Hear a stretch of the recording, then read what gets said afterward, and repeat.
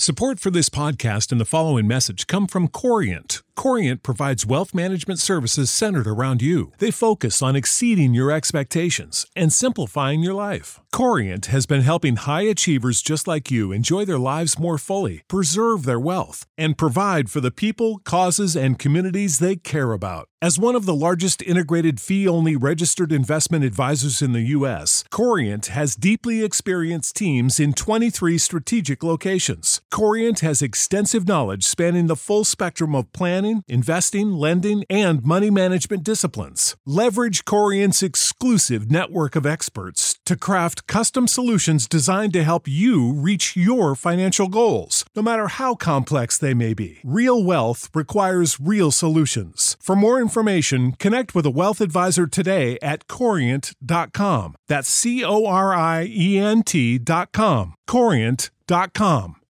When you need mealtime inspiration, it's worth shopping Kroger, where you'll find over 30,000 mouth-watering choices that excite your inner foodie. And no matter what tasty choice you make, you'll enjoy our everyday low prices, plus extra ways to save, like digital coupons worth over $600 each week. You can also save up to $1 off per gallon at the pump with fuel points. More savings and more inspiring flavors make shopping Kroger worth it every time. Kroger, fresh for everyone. Fuel restrictions apply. Hey, we're thrilled to have you here tonight. We should have an epic debate. I'm the stand-in speaker for James tonight, and tonight's topic is evolution evidence for God. Wayne will be taking the affirmative and T-Jump the negative. Each of the speakers' links are linked below, so I recommend everyone check that out. And we'll have a brief introduction. We'll get right into it. So, T-Jump, do you want to give a brief introduction of yourself, what you're trying to achieve in your channel, or what you're up to? My name is Standing for Truth. I argue for creationism and that intelligent design is a real thing and totally not a fiction. And that's what I do on my channel. Awesome. What's up, SFT? And Wayne Fillmore, if you want to give a brief introduction, that'd be great as well.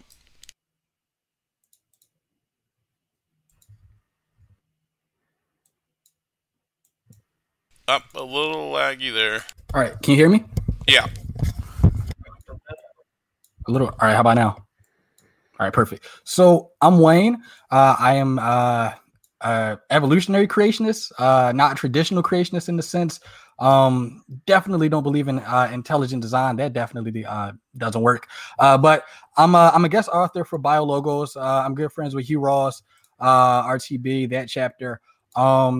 I am a former science teacher. Love teaching science, love physics, and I like explaining to people that you can be religious and you can believe in God and you can also accept science. Being religious doesn't mean that you have to be stupid. So that's what I'm all about, and I'm happy to be here once again, and let's have a good discussion. Awesome. Looking forward to it, and I appreciate your introduction there. So, Wayne, you have a brief opening just to give your position for Tom, and then we'll go right into an open discussion for the rest of the time. And on your word, the floor is yours. Okay, so the topic of the discussion is evolution evidence for God, which I didn't necessarily pick, but hey, it is what it is.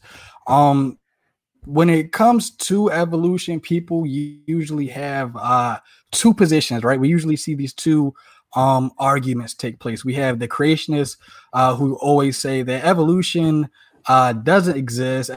Evolution isn't real. Only microevolution is a real process, which there is no distinction between microevolution and macroevolution. They're one and the same thing. Then you have the atheist who says that no, evolution definitely is real. Evolution definitely does exist. Therefore, God doesn't exist also, which both are pretty extreme positions. Evolution has nothing to do with God or gods or religion. Evolution is simply a process that explains how organisms have changed over time. However, there can be a philosophical framework around why evolution works the way it is. I mean, is it purposelessness, or is there a teleology behind it? And so I have the philosophical framework that God didn't just guide evolution, because evolution is still going on today. God continuously guides evolution, holds evolution together, and it is God who basically wound up the clock and let evolution play out. So us humans, and also other organisms that come after us humans, arrived on the scene today. Not sure how T-Jump is going to handle this or respond to this, but this is what I'm arguing. This is what I believe. And I will say I'm not trying to prove it in the mathematical framework of things. I do think there are evidences for it. There are arguments for it, but I wouldn't dare say I have 100% proof. I don't think anybody has 100% proof of anything outside of mathematics. So that's my position. That's what I'm arguing. And T-Jump, you had the floor. Yeah, you mentioned that evolution has nothing to do with God or not God. I mean, yeah, I agree. Evolution doesn't tell us anything one way or the other. So it's not evidence for God any more than look at the trees. The fact there is something there does not mean there is or isn't a God one way or the other. You said you didn't pick the topic. I just kind of went with whatever James picked. What was the topic you originally suggested? It was kind of similar. It was something like, do I even remember? I don't even think I remember. But James changed the topic, so we're here. Hey, this is where we're at, pretty much. Yeah, so evolution is definitely not evidence of a God. If God is guiding evolution, then that means God created COVID, God created viruses, God created all those things that kill people, and God created the problems with our teeth that most humans died because of ingrown teeth at one point. God created the misused parts of animals that are just there for no reason now. That God created those apparently for some reason. They're not there for a reason. So it doesn't really make any sense that God guided evolution. It seems like a completely random process, which is why there's so many mistakes and why things evolve and die. Like 99% of creatures evolve and die because that's how evolution works. Natural selection. You have a bunch of random mutations. Lots of them are bad. Most of them are neutral. Some of them are good. The bad ones cause you to die. And so if God's doing this by design, then he's horribly immoral because he just designed a whole bunch of creatures to just die because they're insufficient at living. So clearly this is not evidence of a God, at least definitely not a good one. Could be evidence of an evil God who just wants to torture things for fun, but definitely not a good God. So no, evolution is not evidence of a God. So with that being the case, that's pretty much the same argument a younger creationist would argue against me. They would say there's no way that God used evolution or guided evolution because evolution is a painful process and it causes animals to die. That's very younger creationist of you. The younger creationists actually steal the scientists' arguments for every position they don't hold, and then they just reject the scientists' arguments for their own position. So it's really just the scientific argument. Well, I wouldn't say that's a scientific argument as much as a philosophical when you talk about like morality and God. What I will say is, so obviously evolution isn't perfect, right? Nothing in this universe is perfect, but I will say something can be optimal. You can use evolution, which is a process that causes things to die, for the better good. Like for example, I mean, we're using fossil fuels and oils and all types of things from things that die in the past. That's working out great for us too. Yeah, that's amazing. No, climate change is probably what's going to destroy the planet. One of the top 10 contenders. So fossil fuels are not necessarily a good thing. When you bring up this idea that you can use a bad thing for something better, that only applies if you're not all powerful. If you're all powerful, then no, you can't, because you could just do the good thing. There's no excuse to use the bad thing to do the good thing. If you literally are all powerful, can just do the good thing. So the only reason we're allowed to do things like fossil fuels and take advantage of bad things is because we are limited in our power and couldn't do otherwise. So it's justified to use those bad things, but it's not good. It's not optimal. Like we just don't have all power. Well, it's the greatest possible good that we can do, which right. Which isn't a bad thing. But with that being the case, you said evolution is a random purpose. It's a random process, and people usually. Why is my email coming out? Hold on, give me 1 minute. people usually click on this. People usually conflate randomness with therefore no purpose. That's not true. Something can be random and it can have a purpose to it. There was a colleague of BioLogos. She had a computer design and she wanted the leaves on a tree to fall more naturally, more randomly. And so she purposely created this computer design, this computer program, so these leaves could randomly fall off.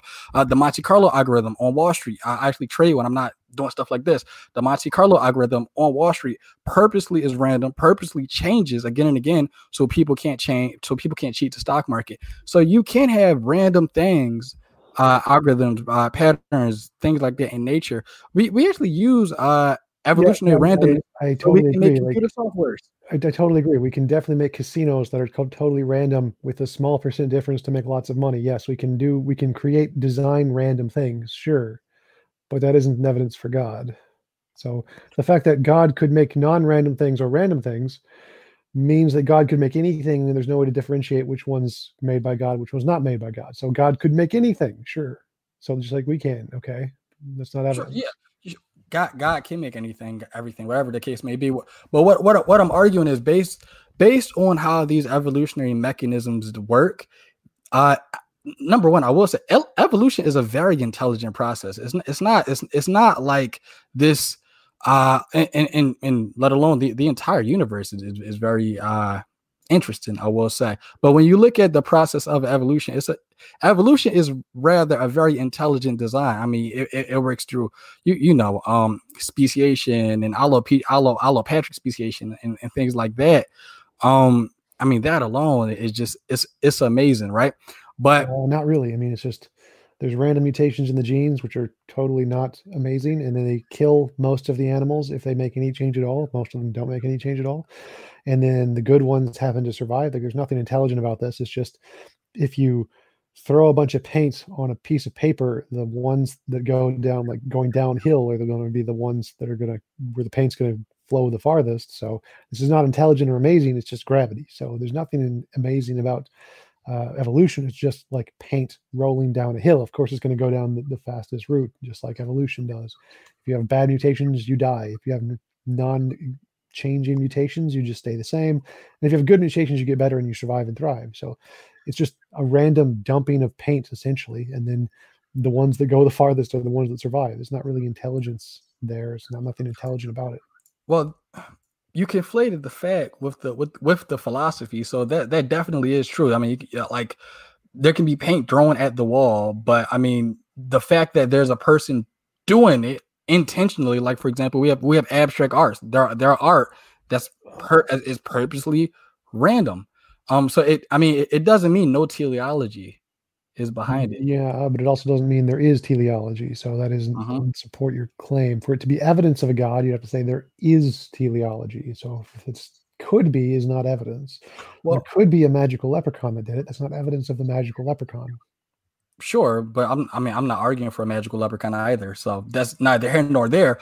But with that being the case, I will say, even the way how humans evolved, even the way how I do believe that humans definitely did to evolve to believe in God, which is not a bad thing. The thing that differentiates us from the other animals, of course, is our intelligence. Aristotle said that man is the rational animal, and I will contend and I will say, I think the purpose of this evolutionary process was for us to get up to this point to where we can finally know God, so we can finally evolve, so we can believe in a God. We look in the past, and there is evidence of our ancestors. They used to bury their dead in a religious fashion. They believed in God.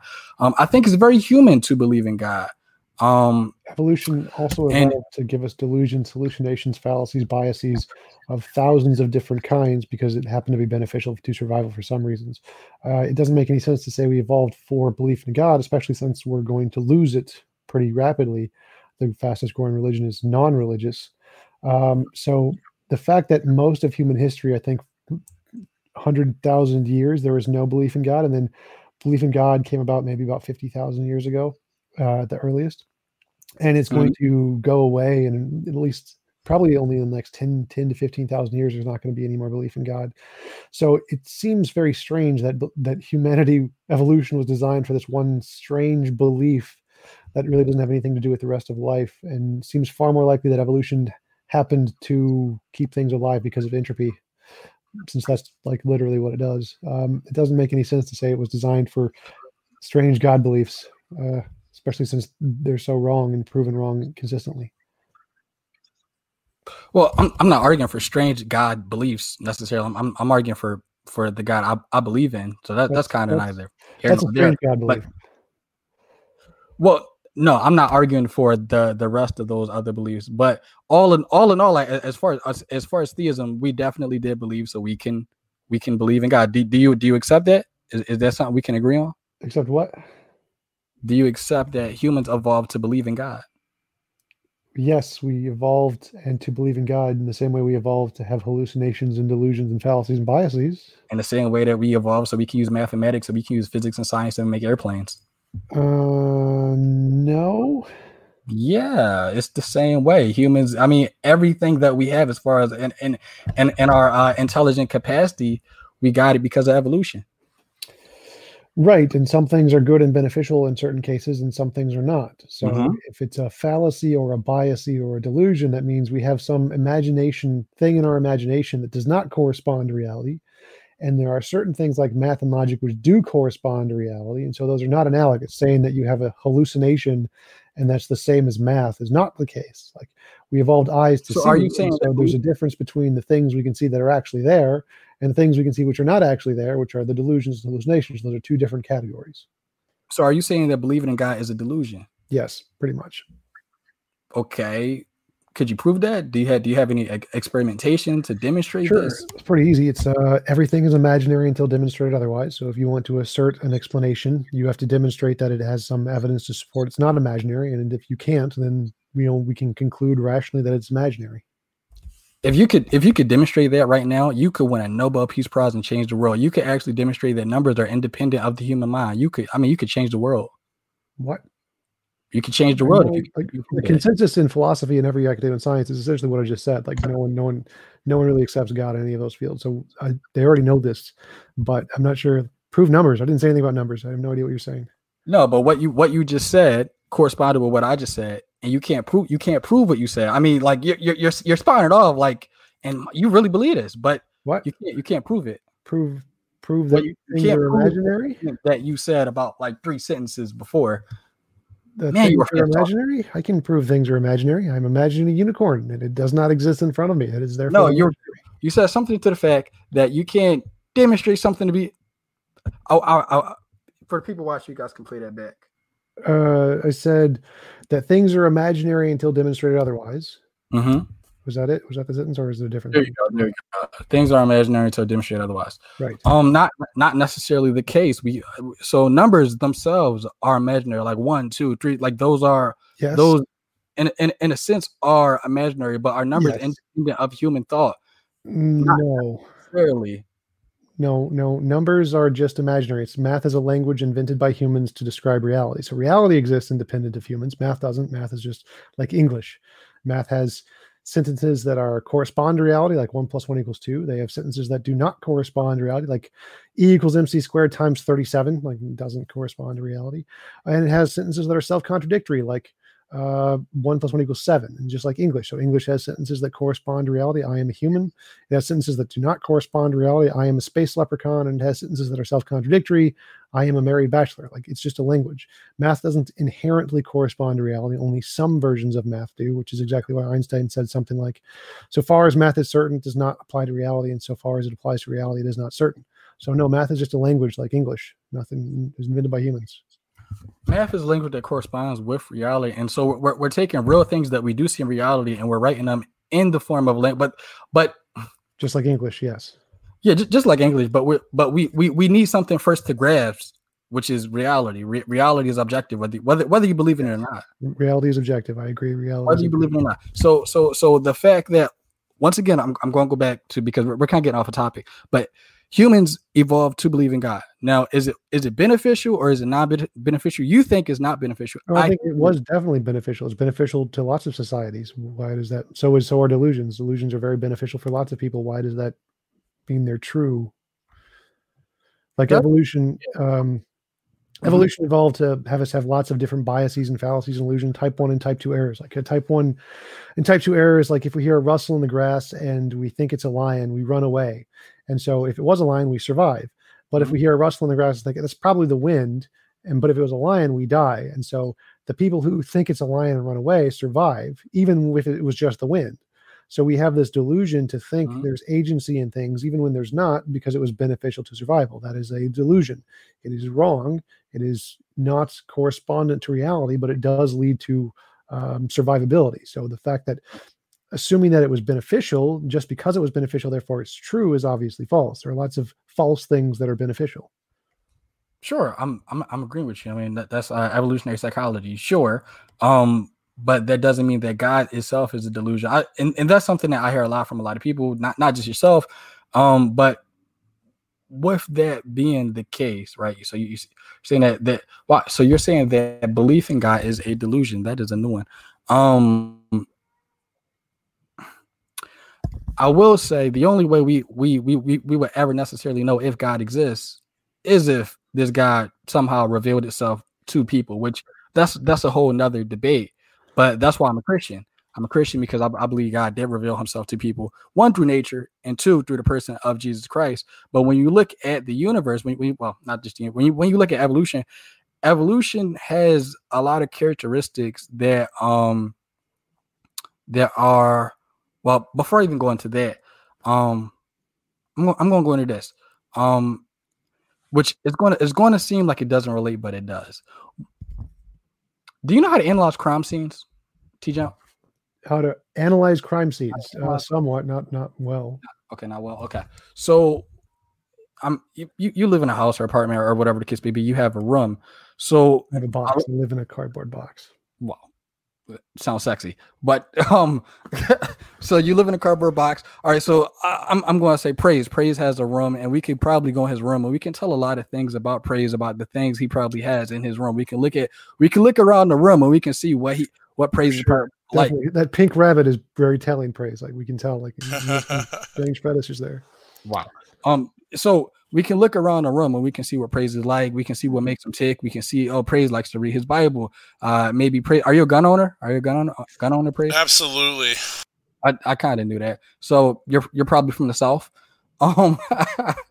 Pretty much Oklahoma Central, yeah.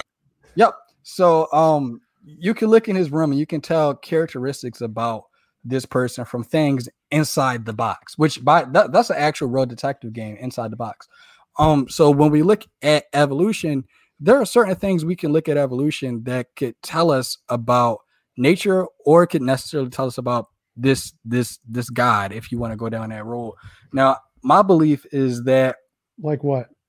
Well, it's very eerie to me how some Christians, they believe the universe was made through long epochs of time, 7 epochs of time. And evolution works in this epoch stage as well, where evolution works over millions of years, long epochs. The universe was created over long epochs. And what do you know? There's obviously creation stories, multiple creation stories. Well, you said that there's something in DNA that we can see that's like a room. And if we look at the room, we can make inferences about the person who lives in the room. Not in DNA. I'm talking about just evolution itself. That's more like intelligence. Yeah, okay. So in evolution itself, what is it about evolution that are the things in the room that we can see? Well, evolution works over these long periods of time. And so 13.8 billion years to create the universe, 4 billion years to create the planet. What else? That's not evolution. That's just cosmology. So no. But I'm zooming out and looking at the bigger picture.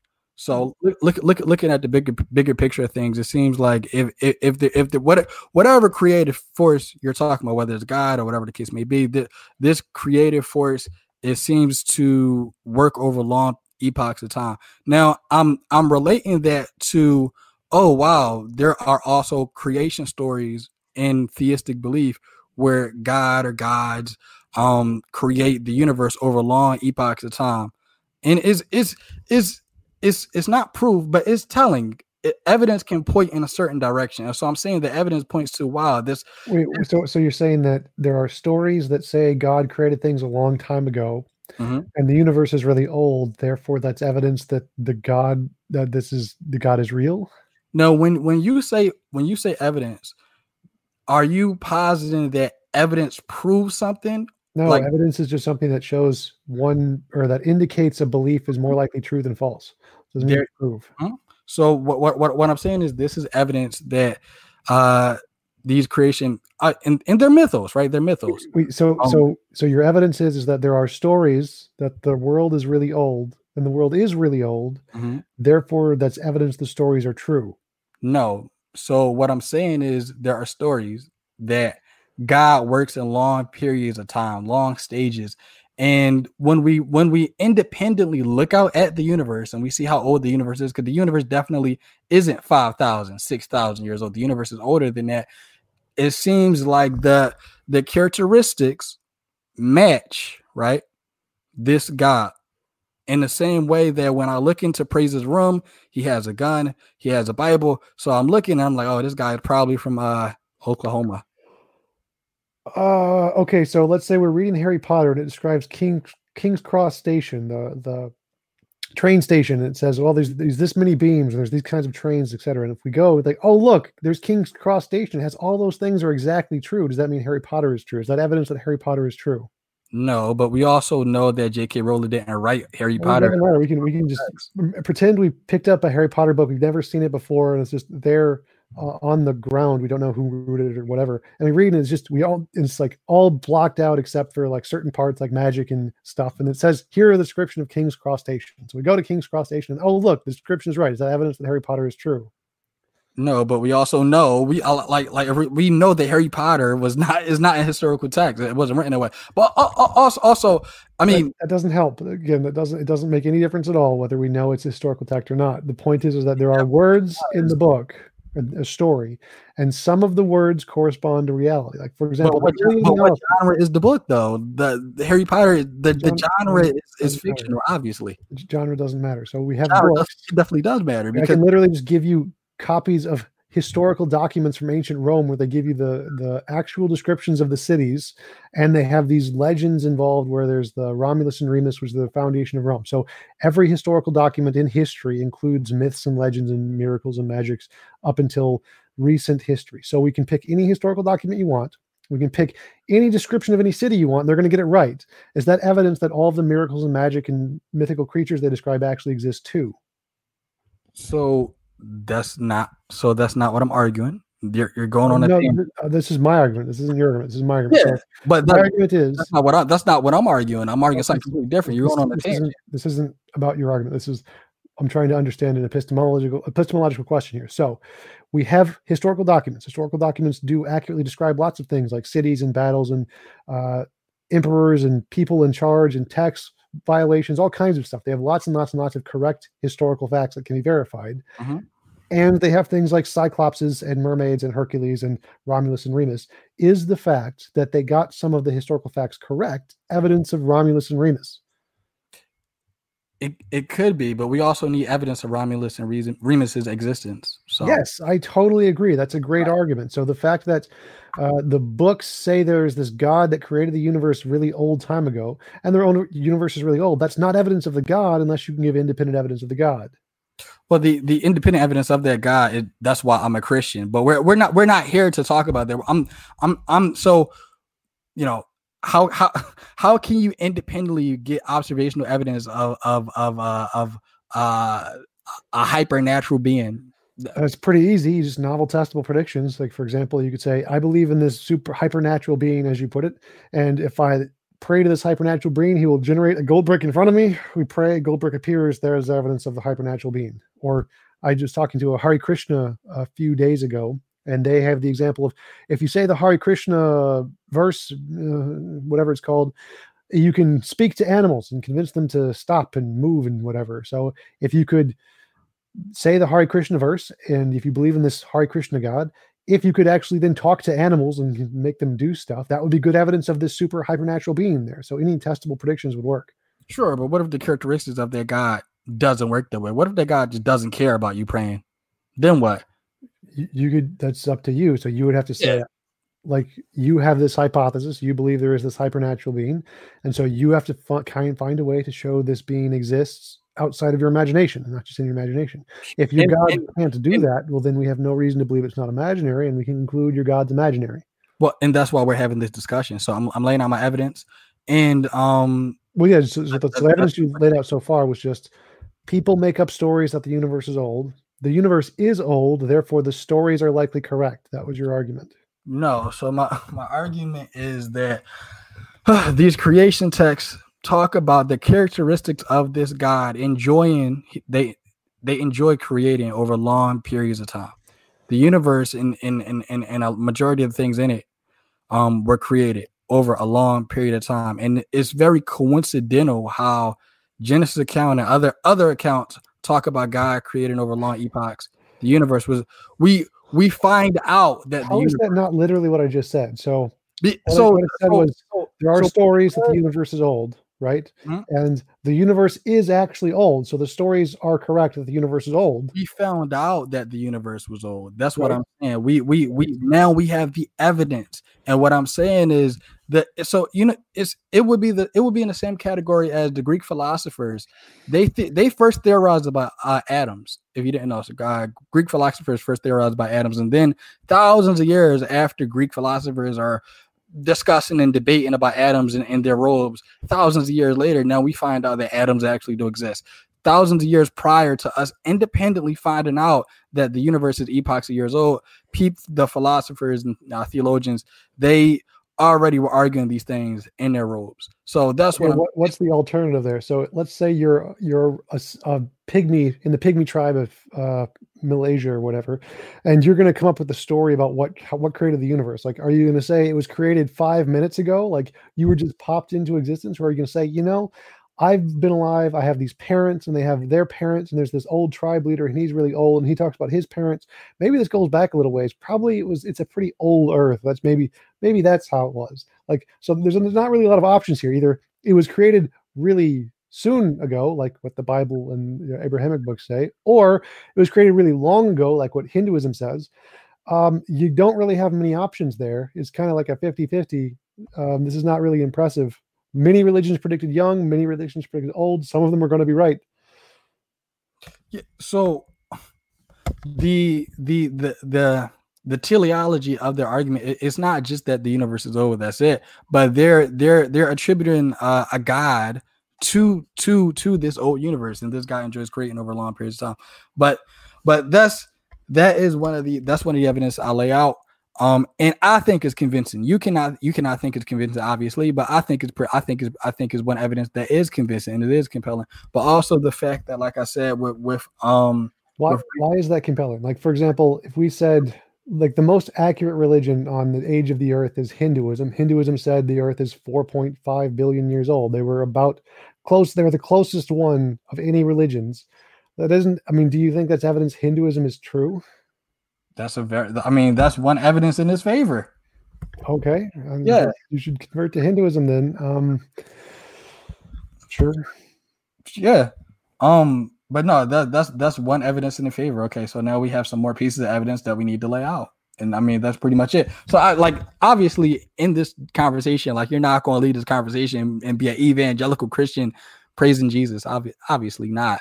But if you brought evidence, I would. Like, if you actually had real evidence, sure. Doubt it. Religious conversions take time, take years sometimes. So because there isn't any evidence of a God. If there was, it'd be real wheezy. If I believed in a God and I said God was real, and I can convince you really easily. All you got to do is pray to the God, say these magic words, and the gold brick appears in front of you every single time. You would be pretty convinced the God is real. Yeah, but that's not how. If there is a God, that's not how that God works. Right. So there's no way to differentiate your God from imagination because there's no evidence. That's kind of the point. Like, if there was evidence, it'd be really easy to convert people. You just give them the evidence, just like you can give them the evidence the world is round. Convince most people really quickly. Well, there's different kinds of evidence too. So there's abstract evidence and then there's concrete evidence. That's why we're talking about these arguments. There's only one kind of evidence, and that's the evidence that indicates the truth of a proposition over its falsehood. So there's not multiple kinds of evidence there.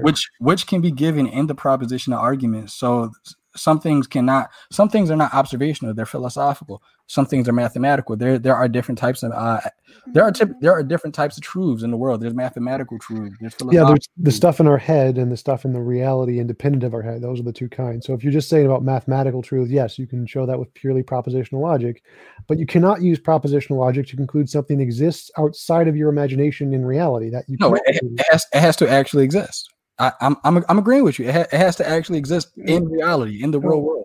No. So you can't use propositional logic to show something does exist in the real world. You can't. That's not reasonable. Propositional logic cannot be evidence that something exists independent of your imagination in the world. Like you can't use logic to conclude apples exist.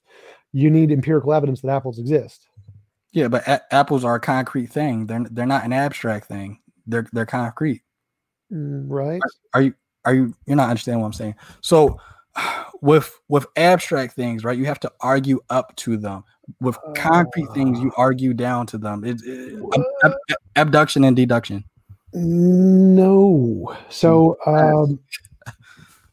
deduction and induction, but abduction is just affirming the consequence. Abduction is literally a fallacy. It's just affirming the consequence, so it doesn't work. But just try to make this as simple as possible. There's stuff in your imagination and there's stuff in reality. And you need some kind of evidence to differentiate between the two. If you think like numbers are in your imagination, well, then all you need is imaginary evidence. Like you can say 1 + 1 = 2. Okay, that's fine. That's perfectly good to justify numbers. But if you want to say that something exists in the world, in reality, independent of your imagination, you can't just use your imagination as evidence. You need to reference something in the world. So if I said apples exist, no philosophical argument is ever going to justify apples existing because I'm claiming they exist outside of my imagination. And it doesn't matter if I'm apples or unicorns, or if I say there is a platonic abstract object that exists outside of my imagination, no propositional logic is going to justify that. You need some evidence outside of your imagination. I'm agreeing with you. You're preaching to the choir. I'm agreeing with you. Okay, well, that would apply to God too. So until you can provide some kind of empirical verification, there's no evidence of the God. So it applies to most things, but not everything, because everything in the universe is not concrete. There are things that are abstract. Like you can't go to the refrigerator and get me a bottle of Logic, right? Remember. So there's stuff in our imagination and stuff in reality. Those are the only two categories. There's stuff in our imagination, stuff in reality. Abstracts are just in our imagination. There are things in reality that are not concrete. They're not observational, but they do exist. Like logic. Logic is in our heads. Logic is imagination. Logic actually does exist. No. Stanford Encyclopedia of Philosophy, Classical Logic, very first sentence. Logic is a formal language consistent of a semantics and a formal system of rules. It's literally a language like English. So you don't think logic actually does exist? No, I just quoted you this first sentence of the Stanford Encyclopedia of Philosophy on what logic literally is. It's a language like English. So English doesn't exist. It's just something humans made up. Logic doesn't exist. It's just something humans made up. But it describes something that exists, which is reality. Like if I say the tree exists, those words, the tree exists, that's just humans have made that up. But the tree exists independently of us. So logic and math are the words, like English, just the tree exists. The words don't exist, but they describe something that does, which is reality. So logic and math are just languages like English. They don't exist independent of human minds. Well, humans discovered logic. We didn't create logic. Logic literally created it. Literally created it. Literally, logic exists outside of independent human thought, or else people wouldn't be able to have a conversation. No, you can have a conversation just fine with logic. Like again, there's multiple logics. So there's not just one logic. There's lots of different logics. Like there's different languages. You have intuitionistic logic, many valued logic, quantum logic, fuzzy logic, standard logic, lots of different kinds of logics that all don't agree with one another. And you can speak in all of them to people and have different conversations, which are perfectly fine. And they disagree on things like the laws of logic, standard law of identity, law of non-contradiction, law of excluded middles. Many of the logics reject those things. So no, there isn't like a logic. There's a whole bunch of different logics invented by a whole bunch of different people, and any of them could correspond to reality.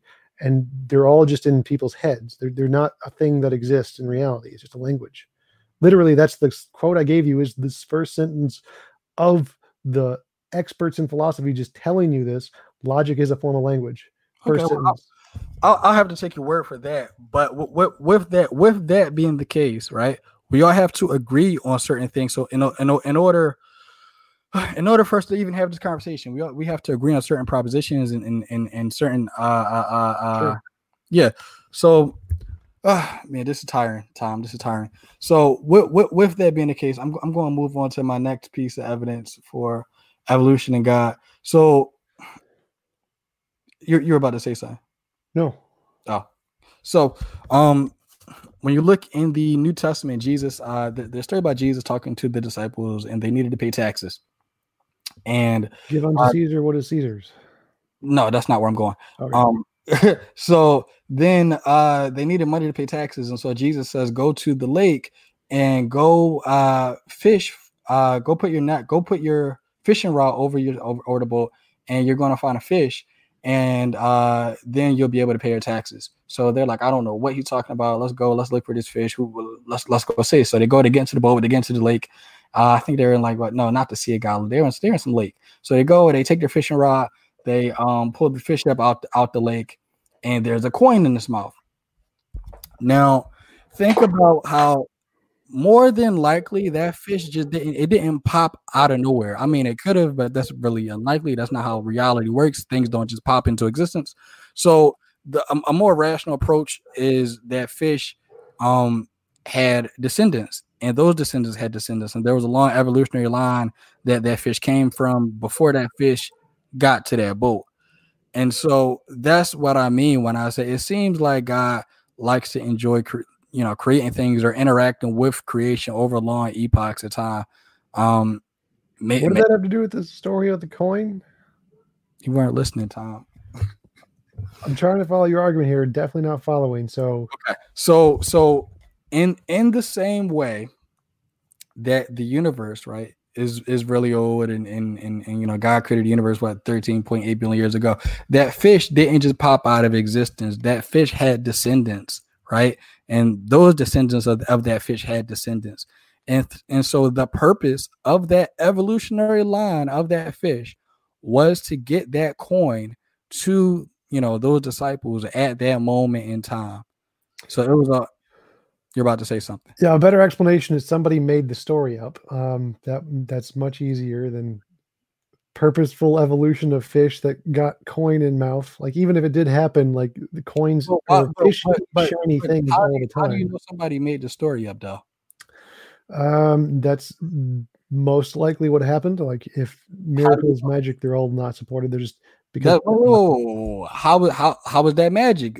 There's nothing in the story that's supernatural at all. Like it's not like nothing about that story is supernatural. There was a coin, there was a fish, they went fishing, there was a coin in his mouth. That was highly improbable. That's not supernatural at all. Yeah, sure. Maybe he just got lucky and there was a fish who ate something shiny and it was a coin and they got lucky and sure. But it's more likely that they made the story up because we see people making stories up all the time. So okay, that same line of reasoning is how conspiracy theorists think. The government has lied, therefore the government lies about everything. You should be a conspiracy theorist, Tom. No, I'm going to go with the consensus of historians and biblical scholars who hold to it that the study of miracle claims lies outside the bound of a historian acting in their professional capacity. Michael Licona, Historians of Miracle Claims, paper by 1997, something, blah, blah, blah. So the consensus in history is that any of those kinds of claims are most likely just made up and added later. I think so. That's not a miracle claim. There's nothing miraculous about it. I didn't say miracle claims. So those kinds of claims are just not supported in history. So most of those kinds of stories are just made up, like the stories of Hercules. Hercules isn't miraculous in any way. There's just spectacular stories of him killing a bull or whatever, a big bull, a really big one. Like that's not miraculous, but it's probably made up. Sure, but I'm not talking about Hercules. Yes, you're talking about a different story where something very strange happened that is most likely just made up by a bunch of people in a book. Sure, I mean, it probably was made up, but we don't have any reason to believe it was. Except the fact that it's not reasonable to believe. That's pretty good evidence that it's made up. I mean, what's better is somebody could say, I don't know if it did necessarily happen. But that's not even what I'm arguing. I'm arguing is based off of that account, based off of that story. It just seems very coincidental to me how this fish over long periods of time it was used for this purpose, and the universe itself was made over long periods of time, which I believe was for the benefit and purpose of us humans. So God created billions and billions of fish over 13 or however many billions of years, so that one particular fish would eat a coin and then give the coin to the apostles so they could pay their taxes, when he could have just like given them a coin, like just snapped his fingers and done it. No, but he created billions of fish, caused them to die miserable deaths where they suffered and got eaten by sharks. And all of that was so that this one fish could have this one coin and give it to the apostles so they could pay their taxes. Well, yeah, that one fish had its particular purpose, but other fish and other humans and other organisms, they all have their own purpose. In the evolutionary scheme of things, sure. Like being eaten by sharks and ripped apart and eaten by humans and destroyed life, suffering all the time, miserable lives, eaten by parasites. That's their purpose. Yep. And it is nothing necessarily bad about that. That's nature. Like that's how the universe works. Like it's not a bad thing. I give you example A of why this is definitely not a good God. Evidence of a good God. So overall, the creation is optimal. It works. I mean, death is a part of life. I mean, even God gave his son Jesus in death for us humans. So I mean, like death isn't necessarily a horrible, evil thing. That's a part of life. It's natural. People live, people die. There's this great story, The Parable of the Dragon by Nick Bostrom. It's a great proof of why that's wrong. So death is definitely immoral because it's non-consensual. So if you die without your consent, that's immoral. Like, so if God created this universe and added death and forced you to be in it, and you don't have an option to say, I'd rather not have death, that's immoral. Well, that's a whole nother argument in of itself. But if we're going to go down that line, so it is argued by Leibniz that this is the best possible universe that God could have created. There is. So would you agree that God can exist and not exist at the same time? Sure. Okay. So would you also agree that if God exists, there are things that God can't do? Sure. Okay. So one thing that God, being perfect, being eternal, God cannot create a perfect universe from the start. And the reason being is if Yahweh, if God creates another perfect universe, he in essence is creating another Yahweh. So he has a better idea. He creates a universe that becomes perfect. God creates a universe that can create itself. And not over time, but now that this universe is slowly evolving and slowly changing, etc., which by the way, if evolution isn't true, this isn't directly towards you, but if evolution isn't true, young earth creationists, then Jesus wouldn't be able to die for us on the cross if evolution weren't true. Because in order for Jesus to redeem the cosmos, he has to be thermally connected to the universe. Which if evolution is true, we're all connected. If aliens exist, aliens can be saved. Young earth creationists, because I know Ken Ham says that aliens can't be saved if they do exist. I don't believe that. But Tom, the look on your face. yeah. The fact that Jesus has to be thermally connected to save our souls while he's being sacrificed on a wooden cross by the Romans. Clearly, God couldn't have just snapped his fingers and done it, or just maybe Jesus could have like slipped and fallen and hit his head on a rock. That could have worked too. But no, it had to be crucifixion, and he had to be thermally connected, apparently, which can only happen because of evolution somehow. I don't think that follows exactly the way you think it does. Well, it's not traditional Christian theology, but based off of what we know now, I'm looking at the evidence and I'm finding theological, philosophical purpose in it, which is completely fine. And so with that being the case, now that God, he creates a universe that can create itself, right? He then can there's this Greek thought called theosis, where things become like God. You said he creates a universe that can create itself? He creates a universe that can create itself. How does that work? So if he created the universe, then the universe exists. So it can't create itself. That can more or less, like, because evolution and all they're not creating things like from brand new, but it grows, it changes. He creates a universe that can change. He lets the evolution of the universe play out, however that may be. In the same way how you can make a computer program, you can let a computer program randomly play out. But with that being the case, so your question was why does the universe exist or something like that? Oh, why how come God couldn't just create a perfect universe from the start? There's this ancient Greek thought called theosis, and in theosis, right, you become like God, you become perfect, right? And so one day the universe will be perfect. One day God will redeem the cosmos unto himself. So he couldn't create a perfect universe. You can't create an eternal thing, a perfect thing. Because then he would have to create another God. He can't create another Yahweh. He's unique. So what he does something better. He creates a universe independent of himself that can break down, that does have death, that does have suffering. So in the long scheme of things, he can make the universe a part of himself through this process called theosis. This is like ancient, like Greek theology right here, but there's the answer. Okay, so could God have given each person their own universe and they each have free will in their own universe? I have no idea. I don't know. So God created one universe with trillions of planets, right? Mm-hmm.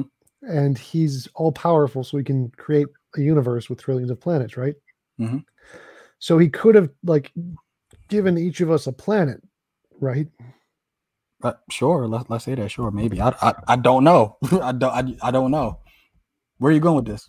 So if he could have given each of us a planet where we can't be forced to do anything, or we can't be forced to do anything we don't consent to, that would be a morally better world than the one we live in, but he didn't do it. So obviously either he's immoral or incompetent. Well, like I said, there are things that God can't do. Leibniz's argument is that this universe is the best possible universe that we could have lived in.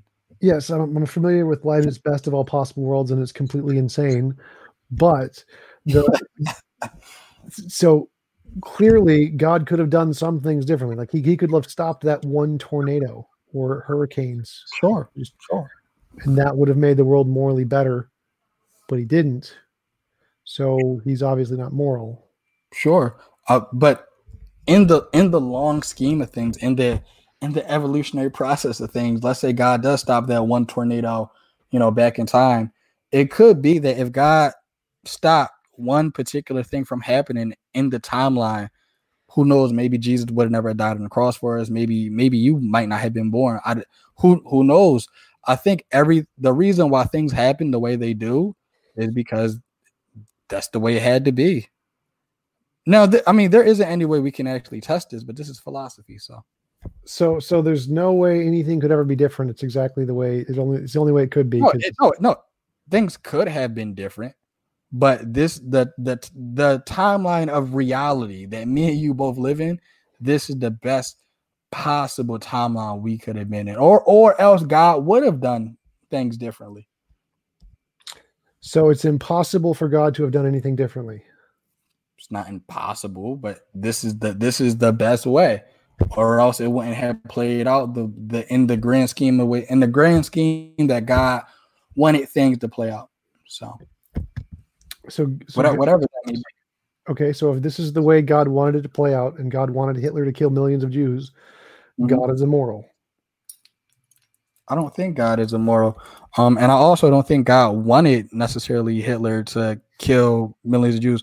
But in the same way that sharks kill their prey and all these other horrible things happen in nature, it's more or less, think of it as like it's a means to an end, pretty much. That's a pretty the means to an end argument is used a lot by Stalin. But so God drowned millions of babies, but that was a means to an end. That's not immoral. Are you referring to the flood story? Yes. I don't believe the flood happened, but sure, let's go with that. Okay. Flood didn't happen. Sodom and Gomorrah, did that happen? Yeah, I think that happened. Sure. God killed millions of babies in Sodom and Gomorrah, or probably not millions, probably thousands of babies in Sodom and Gomorrah, and that was for a purpose. So that's moral. Depending on what their purpose was. What does the purpose matter? Like if your purpose is to save humanity and you kill millions of babies, is that moral? Yes, I think it is. Or else we all wouldn't be here. We would all be dead. Yeah, so that's the least immoral thing you could do. Like if you were powerful, you could just save everyone and not kill the babies. That would be the moral thing to do. But killing the babies to save everybody else would be the least immoral thing you could do. So, but it's not moral. Sure, but in a world where we have laws of physics and laws of decay and things like that, I don't think it's I don't think it's immoral for God to allow the laws of physics to play out, and I don't think it's immoral for God to let's go with that line of reason. That's the least moral thing that God could do. So I mean, either way, I don't have a problem with it. I mean, like I said, that's life. So if God did the least immoral thing he could do, that still means he's immoral because that's the least immoral thing. Out of the realm of possibilities, and I wouldn't think that's immoral. That's the least immoral thing you can do, but that's the best possible justice that you can do as well. Sure, but that means that it's immoral. No, it's not immoral because you're doing the best that you can do. That's the best choice out of the realm of the possibilities. Best choice is to destroy cities with thousands of babies, and that's not immoral. Depending on the reasoning. Okay, if you think that works. In the same sense where God forbid, let's say you had a little like Taliban child in your cardboard box with a bomb strapped to his chest. I mean, it would be the least moral thing to do, sadly, is to take out that child with the bomb on his chest. Or we could just not kill the child at all, and like you and the Taliban child could be blown to smithereens. I mean that. No, the moral thing to do would just be to disarm the bomb and save the child and not blow it. If I'm all powerful, I can do it. Not a problem. I don't even need to be all powerful. I just need a bomb diffuser. I can do it. So the fact that you think an all powerful God couldn't do that, couldn't diffuse the bomb and save us both, means your God is very strange, very silly that he's all powerful, but he couldn't diffuse the bomb and save the child and the person. But we can. So there are things. Speaking of that, I will say, like I said before, there are things that God can't do, and so with God creating the laws of nature, he's made a covenant with those laws. So maybe there isn't anything in the laws of nature that will allow God to do that at that moment. Okay, so God can't diffuse the bomb, but we can diffuse the bomb, so we're more powerful than God. Maybe at that moment God can't put anything in the system to defuse the bomb, but we can, so we're more powerful than God. Well, I mean, if you get to it in time, but sure, God could defuse the bomb. But I mean, I'm not talking about God. I'm talking about you, a Taliban child with a bomb strapped to his chest, and police officers or FBI agents, whoever, bomb diffusers. I mean, the best possible thing. Maybe if we can get back on topic, that'd be great. Oh, so with that, what is the topic? Oh yeah, the evolution thing. So, man, we went on a long tangent. Praise, how much time do we have, by the way? Another 10 to 20 minutes. If you guys want to end it short, we could go to super chats, but we don't have many though, so it's up to how you guys want to do that. Okay. I'm happy to go to super chats. Let me see. So, Wayne? Do you have any finishing comment or conclusion or T-jump? Either one of you guys? Not really. Well, I'm looking at the comments. Somebody said God created the bomb. Huh?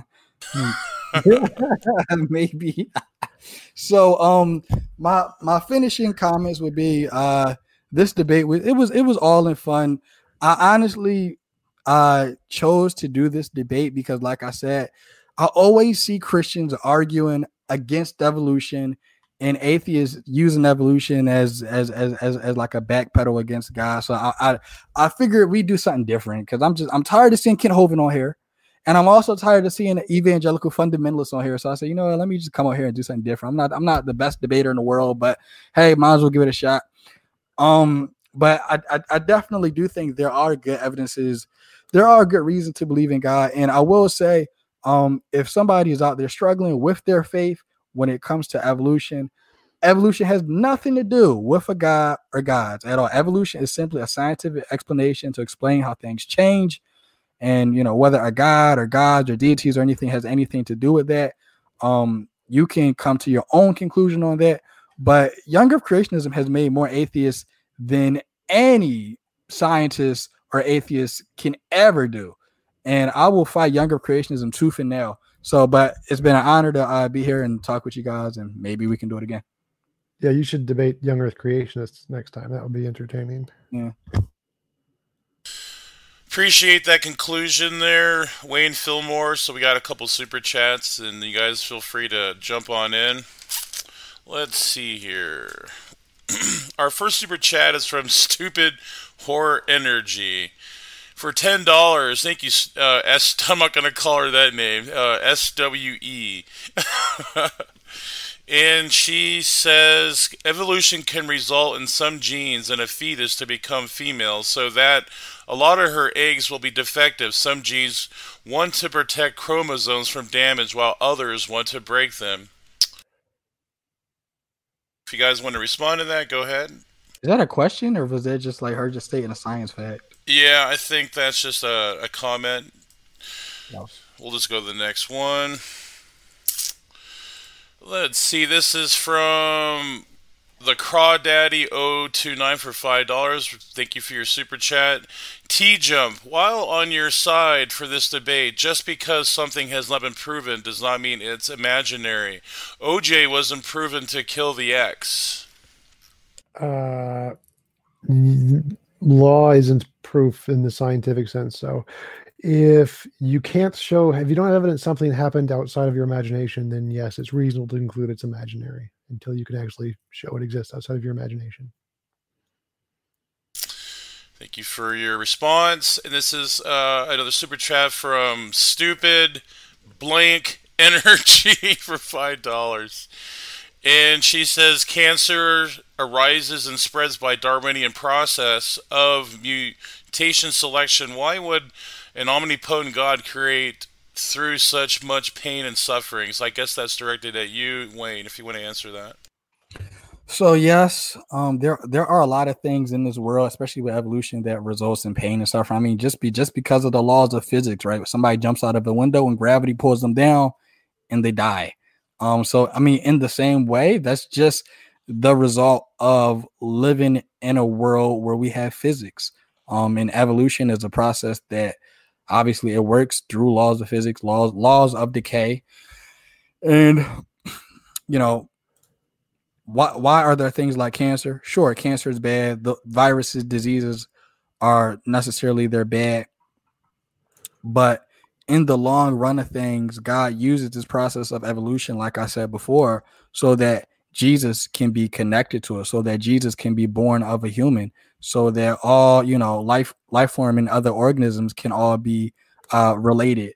So it's kind of like a double-edged sword. It's bittersweet in a sense. And so yes, those things are terrible, and I'm not negating that, but there can even be good out of that. And so the way I see it, I think God uses evolution and the laws of physics in the bigger picture to bring people to himself, to redeem the cosmos unto himself, and for his bigger plan. Great response. You want to respond to that, T-Jump? What was the question? Why is there so much suffering? Why would an omnipotent God allow so much suffering through the Darwinian mutation, selection, etc.? Because he's evil and likes to cause suffering. So this one is from Caleb for $2. Thank you for your super chat. He might be a little trolling here a little bit, but T-Jump, why you scared to debate praise? Oh! Because I don't want any more my brain cells to be lost. I'm like, well, actually, this Thursday, that's going to happen, I believe, as far as I know. James set it up. I know... is that the 2v2 with Skylar? Yep. I'm going to bring it, buddy. I'm just saying. So this... Sunflower for $5. Thank you for your super chat. Let it be known that today several atheists were triggered upon being informed that that first world non-religious birth rates are at catastrophic lows. So you I'm guessing that's probably directed at T-Jump, but you both can respond to that if you want. Actually, birth rates for pretty much every society is going down. Even Islamic birth rates are down by, I think, 8 or 9% since the past like 10 or 15 years. So everyone's birth rates goes down when technology goes up. It's just a fact of reality. Like if you have higher survivability rates for children, then you don't need to have 20 kids and hope 5 of them survive. So when technology goes up and you're guaranteed that your child is going to survive for the most part, you don't need to have as many kids. It doesn't leads to less birth rates. It's true everywhere in the world. Thank you for your response. So this is the last super chat we have tonight, which is amazing. We usually have a lot more. But it's from Experiments in Prebiotic Chemistry for $20. Thank you for your super chat. Just wanted everyone to know an artificial photosynthetic cell has been created in the lab by man. But wait! I thought that life can only rise from a supernatural cause. Haha. I guess that's a comment, but you guys can respond to that if you want. Photosynthesis is the process of converting light to energy. That doesn't mean life. So the fact that we created an artificial photosynthetic cell doesn't mean we created a living cell. It's not quite the same thing. Yeah, and also, like, I will say that anything we do in the lab, obviously, we're recreating the same environmental pressures and conditions. And if we were to recreate any type of biological life in the lab, then it would be synonymous with actual life being created in the prebiotic Earth or the ancient Earth. It wouldn't necessarily have anything to do with a God necessarily. That's outside of the realm of science. It's irrelevant. Gotcha. So that concludes the super chats right now. I think we're probably going to shut her down here in the next minute or so if no one gives any more super chats. Is there anything you guys want to end with? Any remarks about the debate? Do you have anything coming up, or do you just want to shut her down? It's up to you guys. Sounds good to me. I'm going to get some food. Yeah. So, debate was pretty fun, or discussion pretty fun at either one. But with that being the case, I'll go back to T-Jump's point he made. He said until you said something about until you can prove anything, it's imaginary or something. T-Jump, what did you say? Imaginary until demonstrated otherwise. It's imaginary until demonstrated otherwise. I think the person who brought up the thing about OJ, I think that was funny, but also pretty accurate. I don't think that is the case. I don't think something is imaginary until demonstrated otherwise. You might not have enough evidence for it, but it doesn't necessarily mean it's not true. You can posit something and just not have enough evidence for it to be considered true. So I do think the God hypothesis, I don't think people will ever be able to necessarily prove that God exists, except for in a Christian worldview. But I think the better argument should be a position may be weak until you bring further evidence for it, but that doesn't mean it didn't happen or it's not true. So thank you very much. There's waiting for that concluding remark on the debate, but you have actually a question that came in. So for Wayne, this is from Pepper Talks. How do you decide which stories are factual and which are fictional?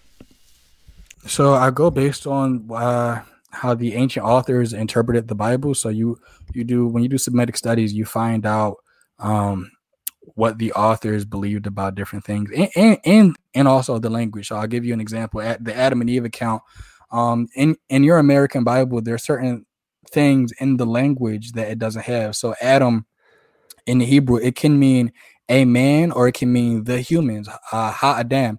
Now, my name is not the Wayne. My name is Wayne. So a lot of times in the Genesis account, you have the man, ha-adam. So Adam isn't necessarily a name. Then you look at things like, for example, in the book of Job. I don't think the book of Job is historical, but we have we have these sentences again and again where it says, "And I alone have escaped to tell you," and I alone have escaped to tell you. You see this in Genesis too. And then God said, "Let there be light." When you see repeating sentences like that over and over again, that usually means in ancient Hebrew, it's a poem. So it depends on what the ancient authors thought. You want to look at the language, and you want to look at the culture to see what they believed about the stories or not, or how would an ancient person communicate something allegorical to their audience. I don't care what a 21st century younger creationist or 21st century evangelical thinks. I care about what the first century authors believed about the text. So if they believed it was true, would you believe it? They probably did believe it was true, but not in the same way we believe it's true. No. Like if the ancient authors thought the story was true, and you can show that by the way they wrote it, would you believe that it was true because they thought it was true? Sure, I would believe it's true, and I do. So I believe the Genesis story is true, but not in the same way people today. So like Genesis is a mythos. It's an allegory. It's supposed to relate how people are separated from God because of our sin. I think that's true. Awesome. So I think that's probably going to end it here. Unless anyone has any last questions they want to ask real quick, and then we'll probably shut her down here. I guess not. Okay, so I appreciate everyone engaging in the chat tonight through your super chats and our interlocutors. Oh, we just got a super chat from Dave Garr. Nice work tonight, everyone, including praise. I enjoy. Well, thank you, Dave. That was a nice compliment there. Appreciate that. We also appreciate your super chat. You guys want to respond to that, or? Thanks. So, yeah, we're going to shut her down now. Keep sifting the reasonable from the unreasonable. Save big on brunch for mom, all in the Kroger app. Get 16-ounce packs of flavorful Angus 90% lean ground sirloin for $4.99 each with a digital coupon. Then buy 2, get 2 free on 12 packs of delicious Coca-Cola, Pepsi, or 7-Up, all with your card. Shop these deals at your local Kroger today, or tap the screen now to download the Kroger app to save big today. Kroger, fresh for everyone. Prices and product availability subject to change. Restrictions apply. See site for details.